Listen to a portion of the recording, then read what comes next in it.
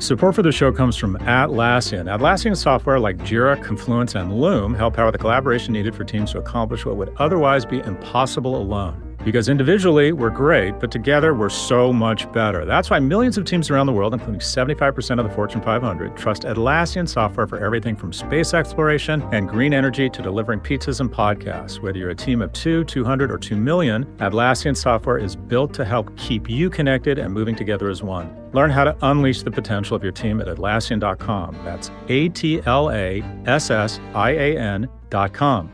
Atlassian.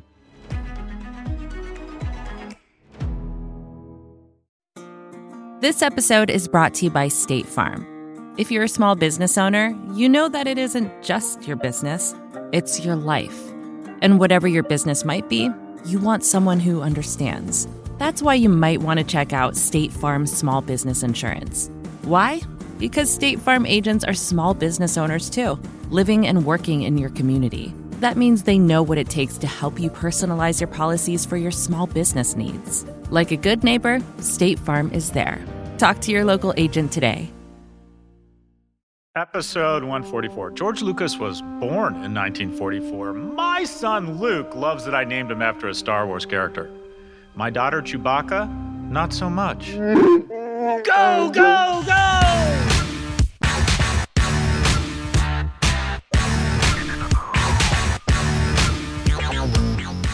Welcome to the 144th episode of the Prop G Pod. In today's episode, we speak with Ray Dalio, the founder and co-chief investment officer of Bridgewater Associates. As you know, Ray is one of the original gangsters in the investment or alternative investment space. He's been a global macroeconomic investor for more than 50 years. He's on the pod today to discuss his latest book, Principles for Dealing with the Changing World Order, Why Nations Succeed and Fail, which takes us through how the world experiences big cycles around economics, internal conflict, and external conflict. We also hear his thoughts on education. And I've been following Ray's work for a while. I appreciate that he's putting himself out there. I think it's tempting to just be very rich and anonymous, and he's tried to get involved in public policy. He's a very philanthropic around Connecticut schools. The thing here that we just did in the interview that really kind of, shook everybody was him talking about personal loss and specifically the loss of his son. But I came away from this with a lot of, affection and or respect for Ray. Anyways, okay, what's happening? The University of California, Berkeley has been making a lot of headlines for the past several weeks in regards to enrollment seats, the Supreme Court, and some very angry Berkeley residents. So let's rewind. There's been some ongoing litigation between UC Berkeley, California, the Bears, go Bears. They're most distinguished, or at least in the top million distinguished alum, yours truly, the Haas School of Business. But Cal wants to expand enrollment by a few thousand seats. Makes sense, as they should. And the residents behind the organization Save Berkeley's Neighborhoods, on the other hand, do not want the university to increase its student body in the town of Berkeley. The Save Berkeley's Neighborhoods sued the university a few years ago, stating that increasing the number of students at the school violated the California Environmental Quality Act, also known as CEQA. Kika? Anyways, hopefully it'll fail as it has a shitty acronym. Anyway, CEQA essentially means that public agencies need to prove that new developments in the state won't cause significant harm to the environment. The complaints coming from Save Berkeley's Neighborhoods largely claim that the university has done nothing to plan for its growing student body, which is, in my view, just Latin for these folks don't want loud college students crowding their streets, or they have very nice, expensive homes, and they would rather the university not infringe on their quality of life, which, by the way, a big part of the quality of their life, as is evidenced by the fact that university towns almost always turn into really nice towns where the people who buy homes enjoy greater appreciation on those assets than other real estate, i.e. the university. By the way, nobody moved into a house at Berkeley before it was a college town. You kind of knew what you were getting into. I remember these graduate students, when I lived in a fraternity in college, would consistently come over and ask us to turn the music down. I'd be like, boss, did you have a hint when you moved into this big building with Greek letters on the front that it might be kind of loud around here? I mean, what was your first hint that we might not be great neighbors? Anyway, despite how ridiculous this all sounds, Just this past week, the courts upheld their decision that the university did, in fact, violate CEQA when it increased enrollment by 34% between 2005 and 2020. By the way, increasing enrollment 34% over 15 years, I think is increasing your enrollment about 2% a year. It's not as if Berkeley's saying, oh, we need to dramatically increase our rolls. So essentially, UC Berkeley must cap its enrollment at 2021 levels, which is around 42,000 seats. In response to this ruling, which took administrators and university leadership, kind of caught them flat-footed, the university initially said it would need to eliminate or check back on additional freshman seats. It has since backtracked on that statement, so there's some confusion here. So instead, it's requiring roughly 1,100 undergrad students to attend the fall 22 semesters entirely online with the option to attend in person during the spring 23 semester. Another 650 or so undergrads will begin their school year in the spring instead of the fall. So what's our view on this? For starters, I believe that this fight between older neighborhood residents and the university is another example of what happens or has been happening across America for the last 30 years. And that's everything we do is simply trying to affect one major transfer. And that is the transfer of wealth from the young, who in this case are students getting a fantastic on-ramp to a better life, to the old, who are homeowners, who want to limit supply and are only focused on their needs. We have a terrible complexion in our economy, mostly fueled by the baby boomers who have weaponized government to embrace a scarcity economy. Fewer degrees. My degree will become worth more if we limit the number of degrees. My stock will be worth more if we limit the amount of competition for Google and Amazon. And if we limit the amount of housing, while it may get more expensive for a first-time home buyer, while it may raise costs across the board for everybody, my house will become worth more. We have embraced this bullshit luxury rejectionist culture and the scarcity culture that is attacking the prosperity of people who don't already have assets. Growth, change, and churn benefit the young, while ossification, pulling up the bridge behind us, and enforcing scarcity benefits the old and the already wealthy. Where did we see this to the tune of $7 trillion? The COVID-19 relief packages. What did we do? We ensured that people who are already rich stayed rich. Well, guess what? Unless you let the gale forces of change howl, you never give opportunity to young people. The reason I'm here and financially secure was because we let stocks crash in 2009, and I got to buy Amazon and Apple at about 1/20th of the price they are now. But we didn't want to let that happen, right? We didn't want really rich people to just get rich or just decline to rich and then give young people opportunity. We wanted to make sure that the existing wealthy who have weaponized government, who give the majority of money, who have the majority of assets, who everyone is pulling out all stops and rubbing the back of specifically an older white voter in Iowa or Maine that kind of dictate who's going to be our next president. So everybody starts talking about what we can do to maintain the wealth and prosperity of older people. When you bail out a restaurant owned by a baby boomer, all you're doing is taking opportunity from the younger graduate of the Brooklyn Culinary Academy who would like to buy their own restaurants in the midst of a downturn from that baby boomer who, granted, is struggling, but that's the point of capitalism. That's the point. There needs to be churn. There needs to be opportunity. And what happens when there's not opportunity? Younger people get angry. They create their own asset classes. They create their own volatility. And we have a breakdown in the central compact in our society, and that is that we will afford young people the same opportunities or more than we had. For the first time in our nation's history, a 30-year-old man or woman is not doing as well as his or her parents were at the age of 30. Why? Because we've implemented a scarcity mindset that directly transfers wealth from the young to the old. And this is another example of that. Sure, you'd like your leafy Cedar Ranch-style house in the Berkeley Hills to be one of a kind, and you don't want noise, and you don't want more traffic. Good for fucking you. Guess what? You're in the Berkeley Hills. Berkeley.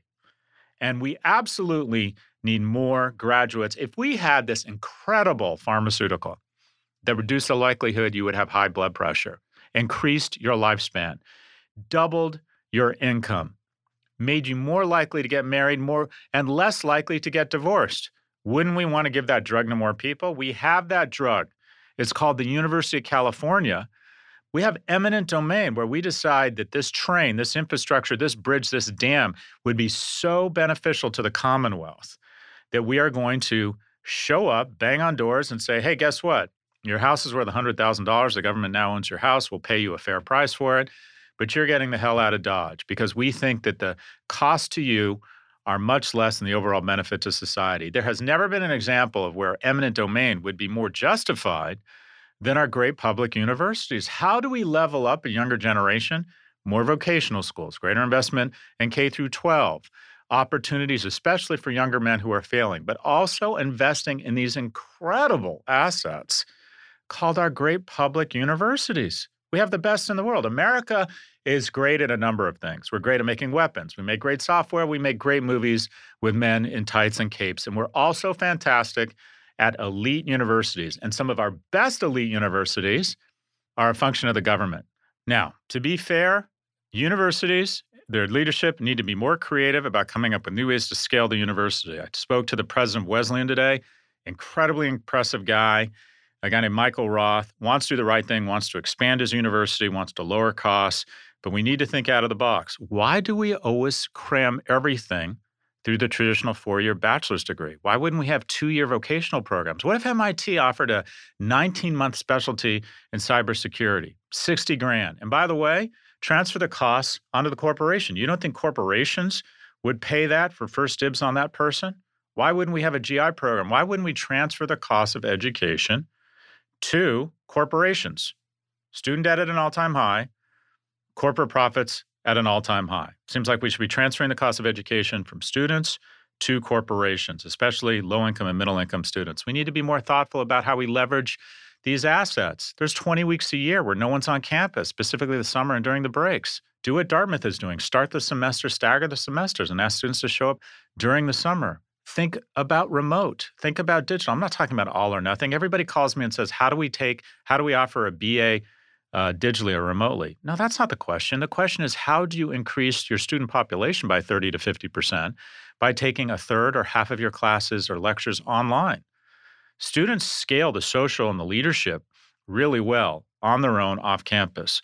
The bullshit notion, the primary objections that schools put up when they say they don't want to expand their student body or have even their freshman seats expand at nearly the rate of their endowment, much less population, is it would be bad for our brand. Well, guess what? When UCLA was letting in the children of single immigrant mothers who lived and died secretaries, an acceptance rate was 76%. It wasn't exactly a Joey Bag of Donuts brand. It was good enough to get me into Morgan Stanley and to graduate school at Berkeley. So this notion that somehow they're going to lose their brand equity if they don't reject 90% of the applicants, again, is see above bullshit. And two, they talk about that they're space constrained. We'll get more thoughtful about how you utilize space and also maybe think about opening satellite campuses in areas that are less space constrained. You want to do something for America, Stanford? You want to invest in the Commonwealth, MIT? Open campuses in Mississippi. Think about the change you could bring about for today's youth and tomorrow's America if you opened a tech campus in the Deep South. You would get faculty there. You'd get huge donations. I think governments would rally behind you. But no, we want to hang out near the water and think big thoughts and pretend that we're all fucking woke as we become the cultural elite, create resentment in our society, which will always be self-corrected by one of three mechanisms: war, famine, or revolution. Well, guess what? We had the famine, we had pestilence, we have different forms of mini revolution, and it looks like we might be on the precipice of war. Well done. Well done. I am really on my soapbox right now. Higher ed has morphed from being the greatest upward lubricant of unremarkable kids to being an enforcer of the caste system. And it's all at the hands, again, of this reductive, short-sighted bullshit rejectionist culture. America's not a fucking Chanel bag. America's about opportunity. Let's start thinking about how we take some of the incredible riches that my generation, have been afforded and sprinkle a little of it back in the form of opportunity and much broader opportunities to great higher education. Schools need to expand their offerings. They need to expand their seats. And these bullshit local community boards. By the way, the head of this housing board association spends half his year in New Zealand. Well, boss, a few of those kids would like to someday be able to afford their post-apocalypse compound in New Zealand as well. We need to absolutely enforce some sort of eminent domain as it comes to our great public institutions. There are so many things that need to be done, but the most obvious one is a massive investment, massive embrace of our great public institutions. Stay with us. We'll be right back for our conversation with Ray Dalio. This episode is brought to you by State Farm. You've heard it before. Like a good neighbor, State Farm is there. But it's more than just a tagline, because State Farm agents are small business owners themselves who live and work in your community. And if you're in the market for small business insurance, who better to work with than an agent who understands what it takes? State Farm agents can help you create a personalized insurance plan that fits your small business needs and budget. Talk to your local State Farm agent today about small business insurance. Like a good neighbor, State Farm is there. Support for this podcast comes from Constant Contact. If you're a business owner, you already know that it's really, really hard to cut through the noise of everyday life. If you want to connect with your customers, you need to break through the noise. You need Constant Contact. Constant Contact is a marketing platform that makes it easy to reach new audiences, grow your customer list, and connect over email, text, social media, and more. Whether you're a marketing guru or just learning the ropes, Constant Contact offers writing assistance tools and automation features that make it simple to say the right thing at the right time. So get going and start growing your business today with a free trial at ConstantContact.com. Just go to ConstantContact.com right now. Constant Contact, helping the small stand tall. ConstantContact.com.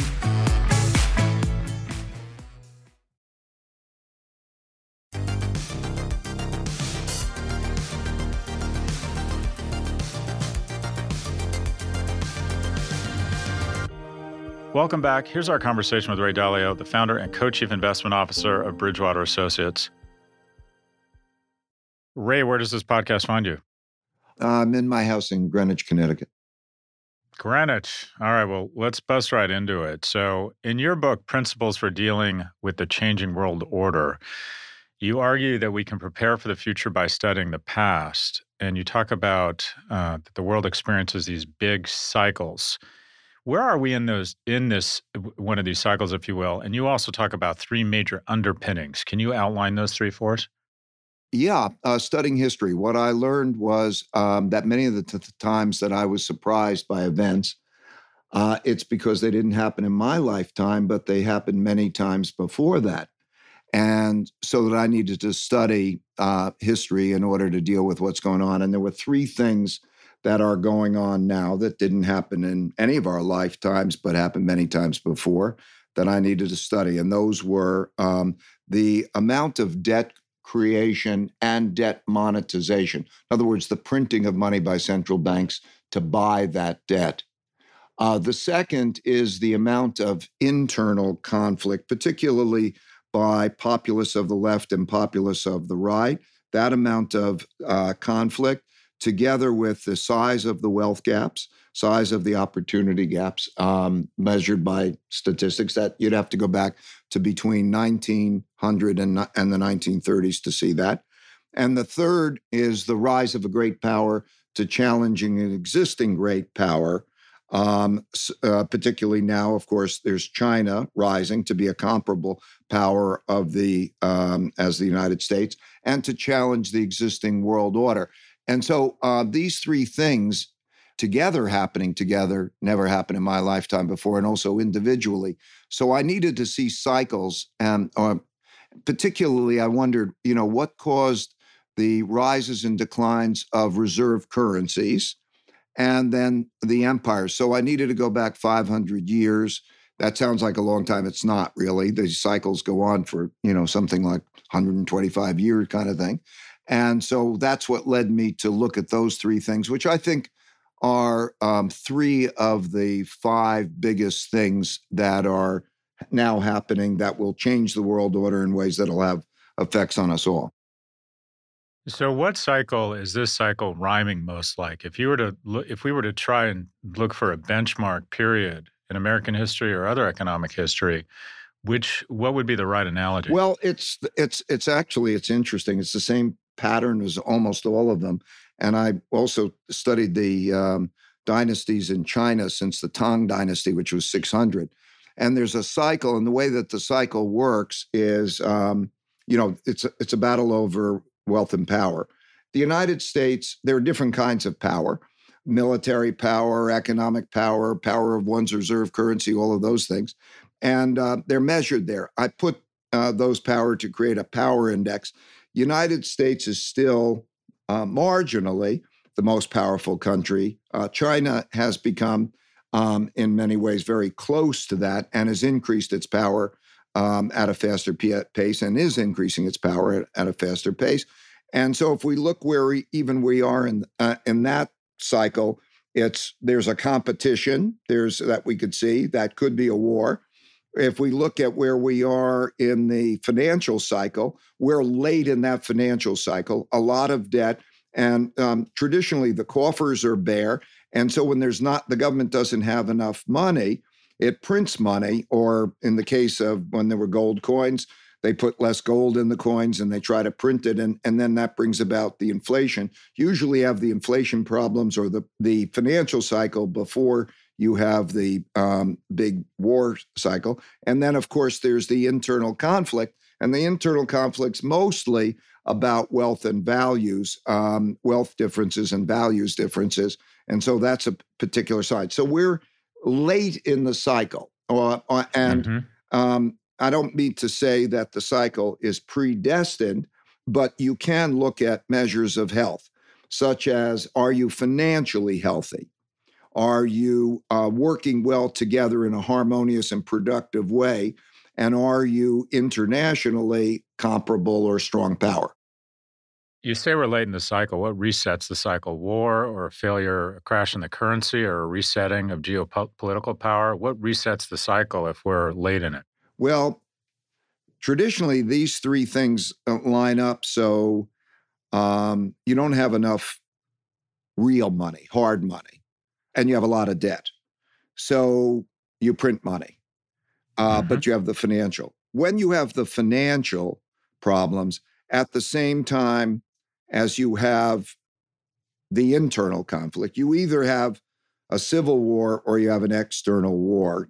Traditionally, the civil wars come from the economic, like the Great Depression causes around the world, the Great Depression, debt crisis, ended up printing money.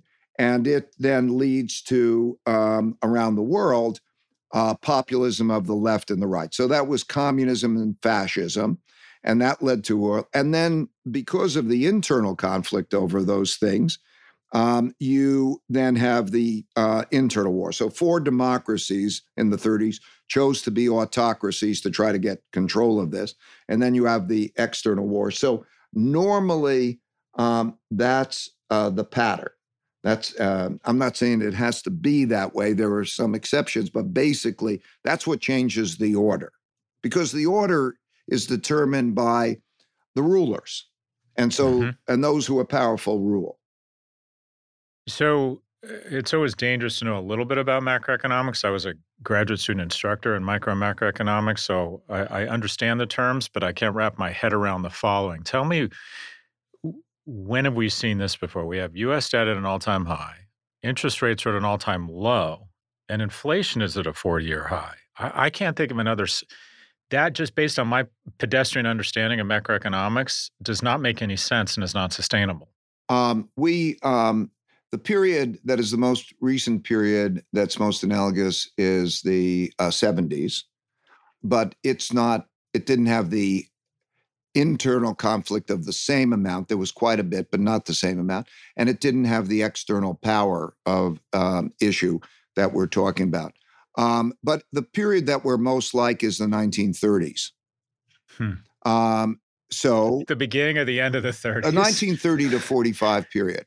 All right. Okay. In other words, the 1930-40. So you had a bubble with large wealth gaps and internal conflicts, and you had the debt problem. So in March 5th, 1933, Roosevelt gets on the radio and announces that money as we know it will cease to exist. It was gold. and that gold will be outlawed, and that they will then print money. And that was the exact then bottom in the markets. It didn't resolve the depression issue, but that was the exact bottom in the markets. And then you had the sequence of that set of economic problems all around the world causing problems. Japan, because of the depression, used to export a lot. They couldn't export a lot. They needed resources. They go into China, into Manchuria, and so on. So that period was also very analogous. By the way, what Roosevelt did on March 5th, 1933, was the exact same thing that Richard Nixon did on August 15th, 1971. I was clerking on the floor of the stock exchange, and on Sunday night, I listened to him get on the television, who was then television, and he did the exact same thing. But he severed the relationship with gold because they were running out of gold because there was too much money and they were turning it in. So he told that no longer would we stick to the promise of paying with gold, and we will create the devaluation essentially of the dollar. And that ushered into the 1970s. That exact same thing happened on I think it was April 7th, 2020. We had the financial crisis, and very promptly, the federal government came out and said that we're going to send out all of those checks. And what the Federal Reserve did was to say that we're going to provide the money, because where is the government going to get the money from that it's going to send the checks? The only way they can get the money is if they tax people. But if they tax people, it takes away from some, and they don't want to tax people. So what they did was the Federal Reserve buys the debt of the government, and by printing the money, buys the debt of the government. And so lo and behold, we're in this era of the inflation, because it seems like it's surprising to people. Everybody's happy. They get a bunch of checks, and nobody wonders where the checks came from. So that financial component has happened repeatedly over and over through time. So you're in the business of looking at macroeconomic factors, doing some scenario planning, and then trying to figure out an investment strategy that fits best to a variety of different scenarios, given that nobody knows the future. Nobody has a crystal ball. When you look at economic history and where you believe we're in a cycle right now, what predictions or likelihoods are you comfortable putting forward around the markets, interest rates, and simply put, how people create and protect their wealth? Well, I think there's just also some obvious things like, what return are you getting on cash and bonds relative to your buying power? So I would convey a message. Most investors think that cash is a safe investment. Cash is trash. I mean, what it means, what I mean by that is, last year you earn nothing on your cash, and there's a 7% inflation rate. Then there's probably next year we'll have a 5% inflation rate. And so the first thing I would say to all investors is to don't think in the number of dollars you're getting. Think in the buying power that you're getting, because what you're trying to store is buying power. The second thing is diversify well. I'm so with you, and I think you said it so well. What we don't know is greater than what we do know. And so you can diversify without reducing returns, because diversification reduces risk. And if you diversify among good things, good investments, you don't reduce your returns. And so that type of diversification includes not just asset classes, but countries and currencies and other things. So those would be the two things. Look at your returns in real return space, and be aware of cash and debt. Be very wary of that, and diversify your portfolio into other things, because that will probably be better. And when you look at different asset classes and different geographies, do you think there's asymmetric upside or some sort of dislocation around? All asset classes, every investment has a time, and has a bad time and a good time. And there's a cycle about that because investors tend to think that the asset classes that did well are better investments. And because of that, they bid them up. They don't realize that they may be just more expensive investments.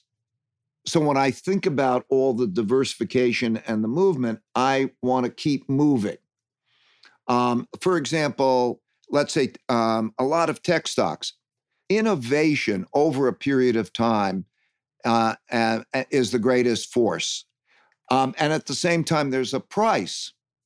And with that price, there's also a mechanics that comes to this. For example, the most innovative stocks sometimes essentially are the most longest duration assets because that means that the payoffs will come more years in the future.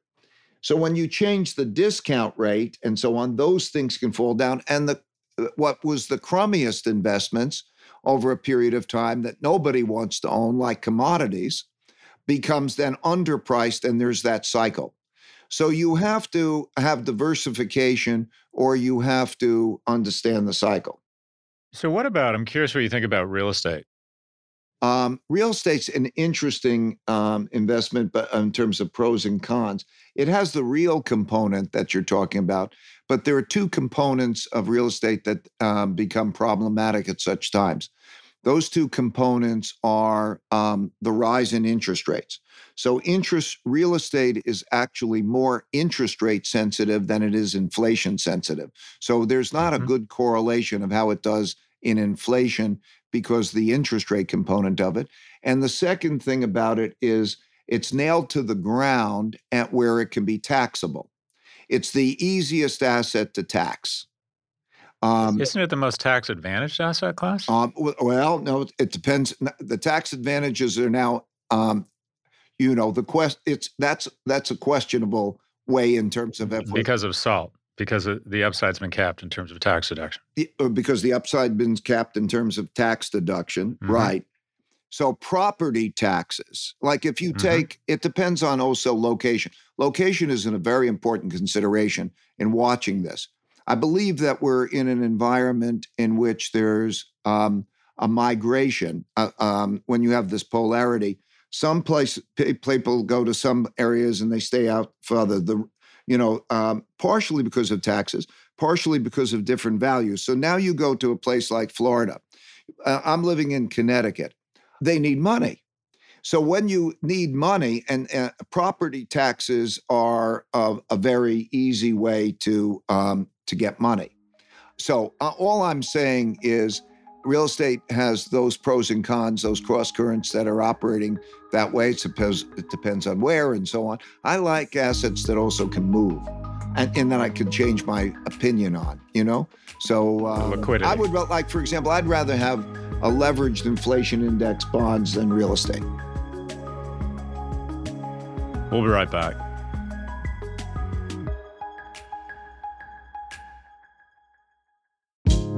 Support for the show comes from NetSuite. If you own a business, money is often at the top of your mind. How to save it, how to spend it, how much you need, how much you don't need. But simple math will tell you that the less your business spends on operations, the more margin you have to keep the money you've earned. So to reduce costs and headaches, smart businesses are graduating to NetSuite by Oracle. NetSuite is a leading cloud financial system bringing accounting, financial management, inventory, and HR into one platform and one source of truth. With NetSuite, you reduce IT costs because NetSuite lives in the cloud with no hardware required, access from anywhere. You cut the cost of maintaining multiple systems because you've got one unified business management suite. You improve efficiency by bringing all your major business processes into one platform, slashing manual tasks and errors. Over 37,000 companies have already made the move. So do the math. See how you'll profit with NetSuite. By popular demand, NetSuite has extended its one-of-a-kind flexible financing program for a few more weeks. Head to netsuite.com/prof. netsuite.com/prof. netsuite.com/prof.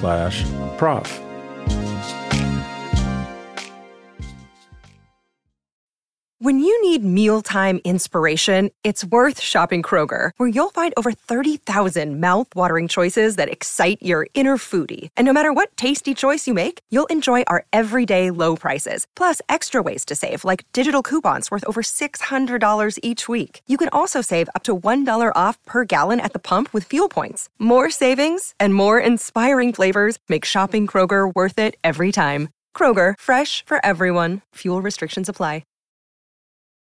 So, Ray, I know you speak to a lot of our elected leaders, and a lot of people look to you for advice beyond, basic macroeconomics.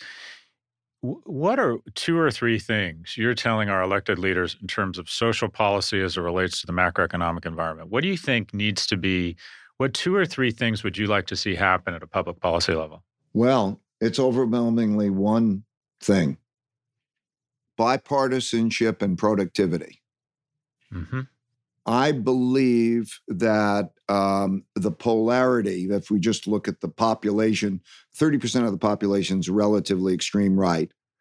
Somewhere in the vicinity of 15% to 20% is rather extreme left.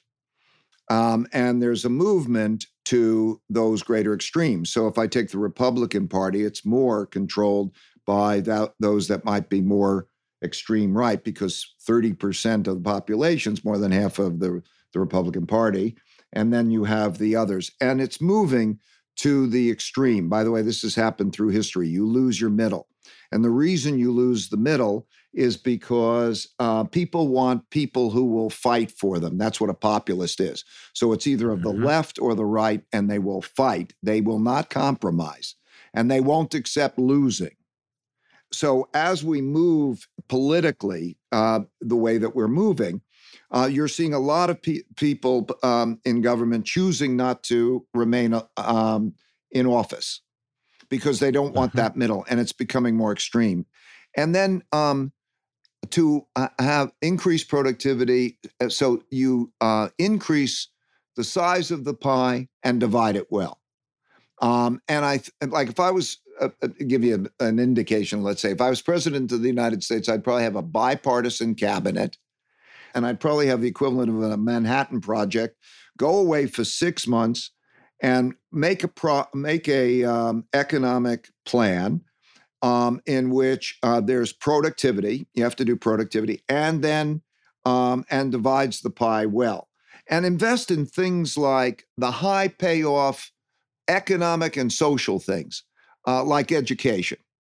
Education is when done well, is a highly productive enterprise. It'll raise living standards and so on, but it also creates closer to equal opportunity.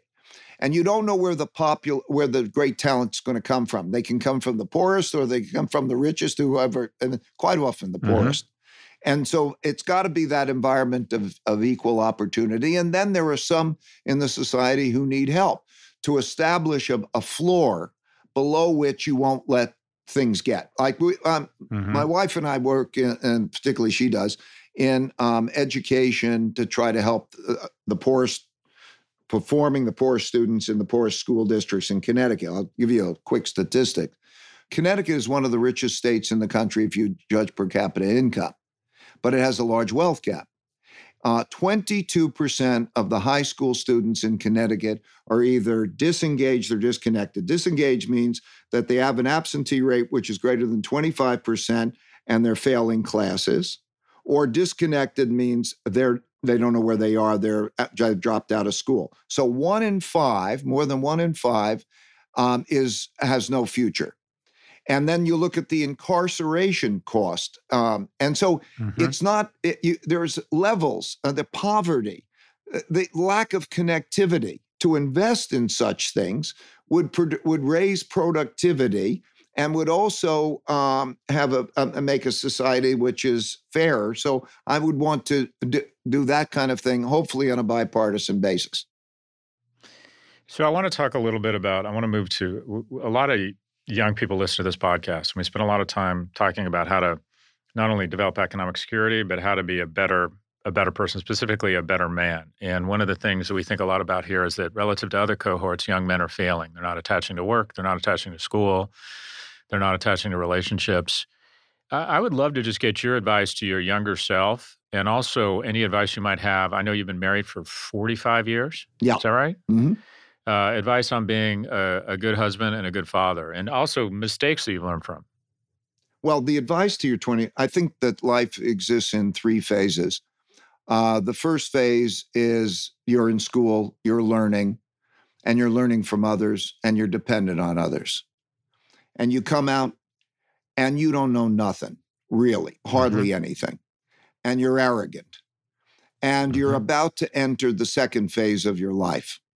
And that second phase is going to be totally different than anything that you've experienced before. Be humble and then explore and learn, because it's a smorgasbord of all different things. And know yourself. I put out a personality profile test. It's called Principles U. It's free for everybody. It's a good way to start to learn what your nature is. Once you know your nature, you want to find your path. And so that's the most important thing. Be open-minded, learn and find your path, and also learn from those who are ahead of you on your path, so that if you think that something's a great career, you can ask people who've been in it, what are the pros and cons for that? So that would be what I would recommend. And I think make your work and your passion the same thing, and don't forget about the money part. When you say knowing your nature, what do you mean?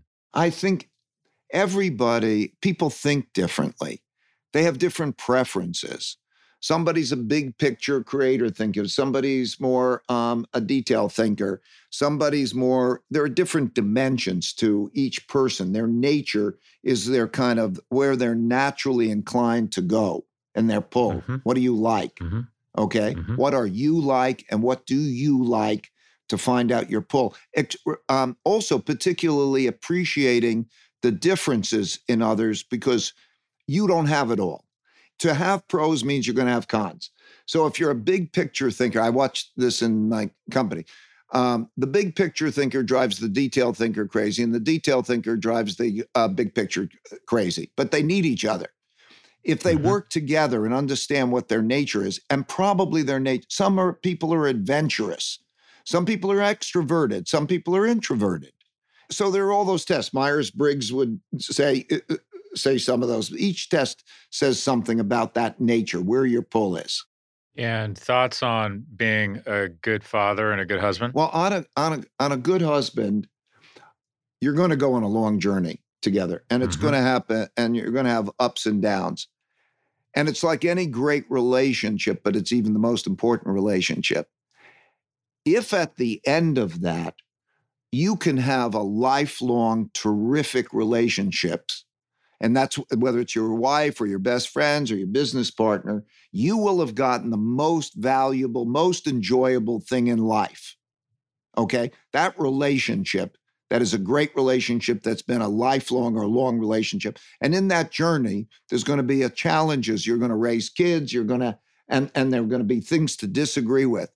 And if you make that your beacon, that you need to have that, and when you encounter the difficulties that you're having along the way, that you realize that that's the greater picture, that's the greater goal. And so you have to get over those challenges, because you won't have that kind of a relationship. Of course, then when you have a relationship, doesn't mean that you're going to know that you do have a lifelong companion. Maybe you have irreconcilable differences and you're learning, but you have to give it enough try to make sure that you're not letting the short-term stuff stand in the way of getting to that long-term great reward.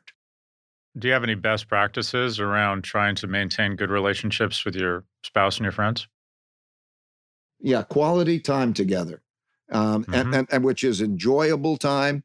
And also the most valuable times are sometimes the worst times, when they're going through a very difficult time. A death of a loved one. And love is a very powerful thing. So quality time of being there. To the extent you're comfortable, I'd love to get your thoughts on personal loss. You've experienced tremendous personal loss. Yes, I lost my son. It's the worst thing that has ever happened. Could unimaginable. I would have rather died or had everything I have taken away. I have 4 sons, and he was 42, and he was killed in a car crash. And that happened December year before last. So I think you're asking me how I approached it and what I think about it. Well, what could you say to other people in terms of well, one, how has it changed your perspective on things, and what advice would you have for other people in terms of dealing with that sort of devastating loss? I think everybody has to do it the way that comes naturally to them. It happened on about a week before Christmas, December 17th. And then I only wanted, and each of our family members only wanted to be among family members. And we went, we have a house in Vermont. We all went up to there and we did whatever came naturally, whether that's cry, tell stories, and reflect on him and reflect. I have a principle: pain plus reflection equals progress. And so we reflect, we talk about it, we help each other, we give others love, and the love that others gave us made a huge difference. It really helped me to know how to help others better. And then we chose, my wife and I and others, to keep him with us in our ways. My wife and I, each morning, we sit down and before we get going, we have a cup of tea together. And so what we did was we had a picture of him. We had some flowers and and a candle, but we also then journal memories of him. In other words, it's a bittersweet experience. The pain of losing him, and at the same time, the being with him in that way. We didn't want to take him. We didn't want to lose him. We didn't want to not think about him. We wanted to think about him, and we wanted to, so what? So we feel the discomfort and we feel the pain. And so we found ways of keeping him close to us and to his family. We do. And that over a period of time helped us. Somebody sent us a book on how to grieve. And it has a page every day that we would read every day. And it had a lot of good advice in it. So we kind of went into it and we did what was natural. And the lessons it provides, first of all, it puts in perspective what matters.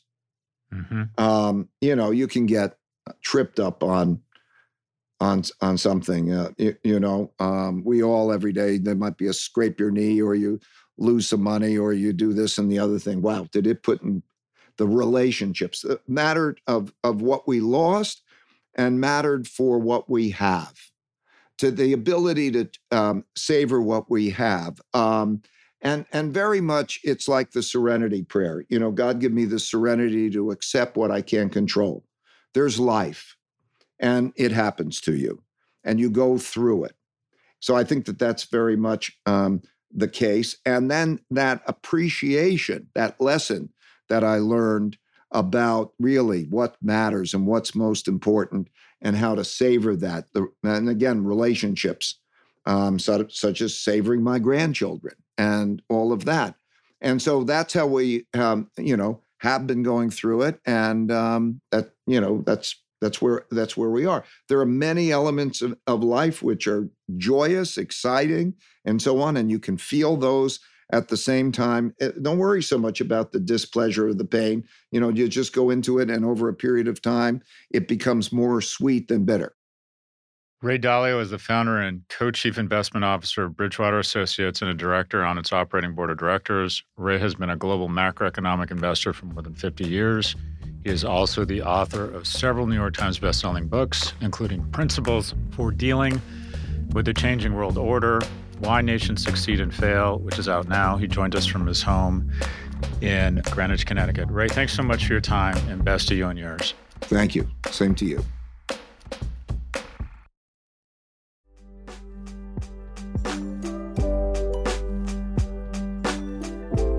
So, Algebra of Happiness, we were really moved, the entire team here, by Ray's comments about the loss of his son. And something that stuck with me is the process of mourning and not being afraid to embrace the mourning, or embrace is the wrong word, but accept it. And just the notion of him and his wife, having sort of a ceremony to honor their son each morning, as if he was with them and reading a page from a book and talking about him. I think the natural tendency for a lot of us is to compartmentalize it and try and move on.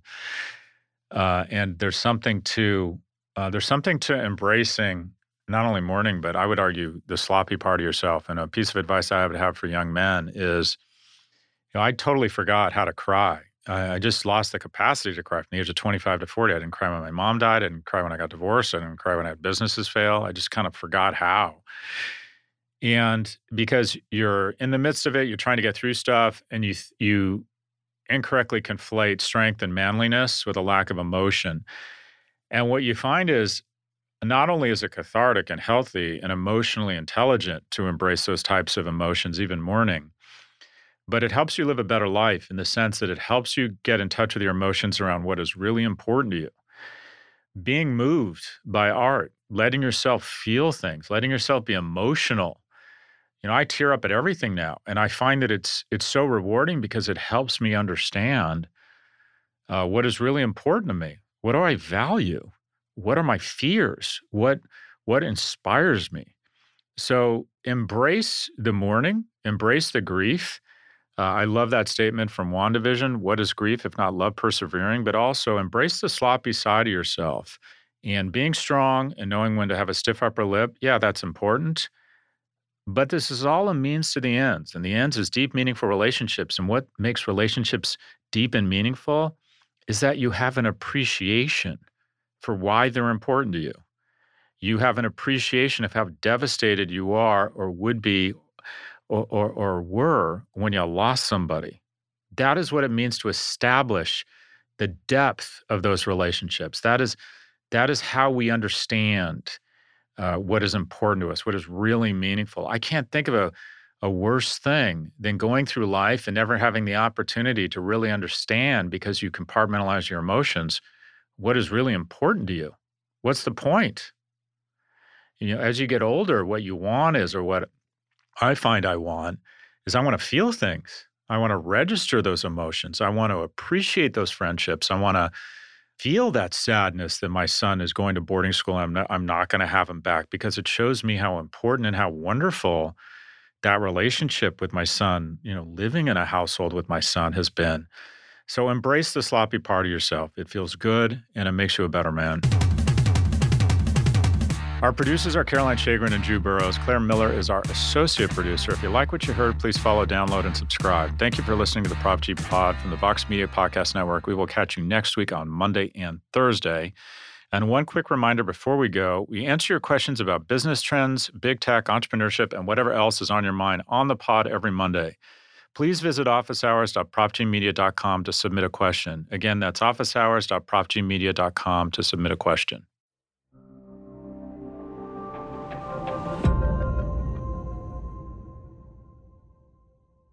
Everything we do around fiscal and social policy in this country basically is a baby boomer looking at a teenager, looking at a young man and saying, fuck you, I got yours. Fuck you, I got mine, you get yours. It needs to stop. More to-dos, less time, and an infinite number of tools to keep track of. Sometimes doing business has never felt harder, but you don't need a miracle to hit your goals. You can just use HubSpot, because their all-in-one customer platform can make growing your business infinitely easier. Imagine this: high-quality leads, fast closing deals, wildly happy customers, and more benchmark-breaking quarters.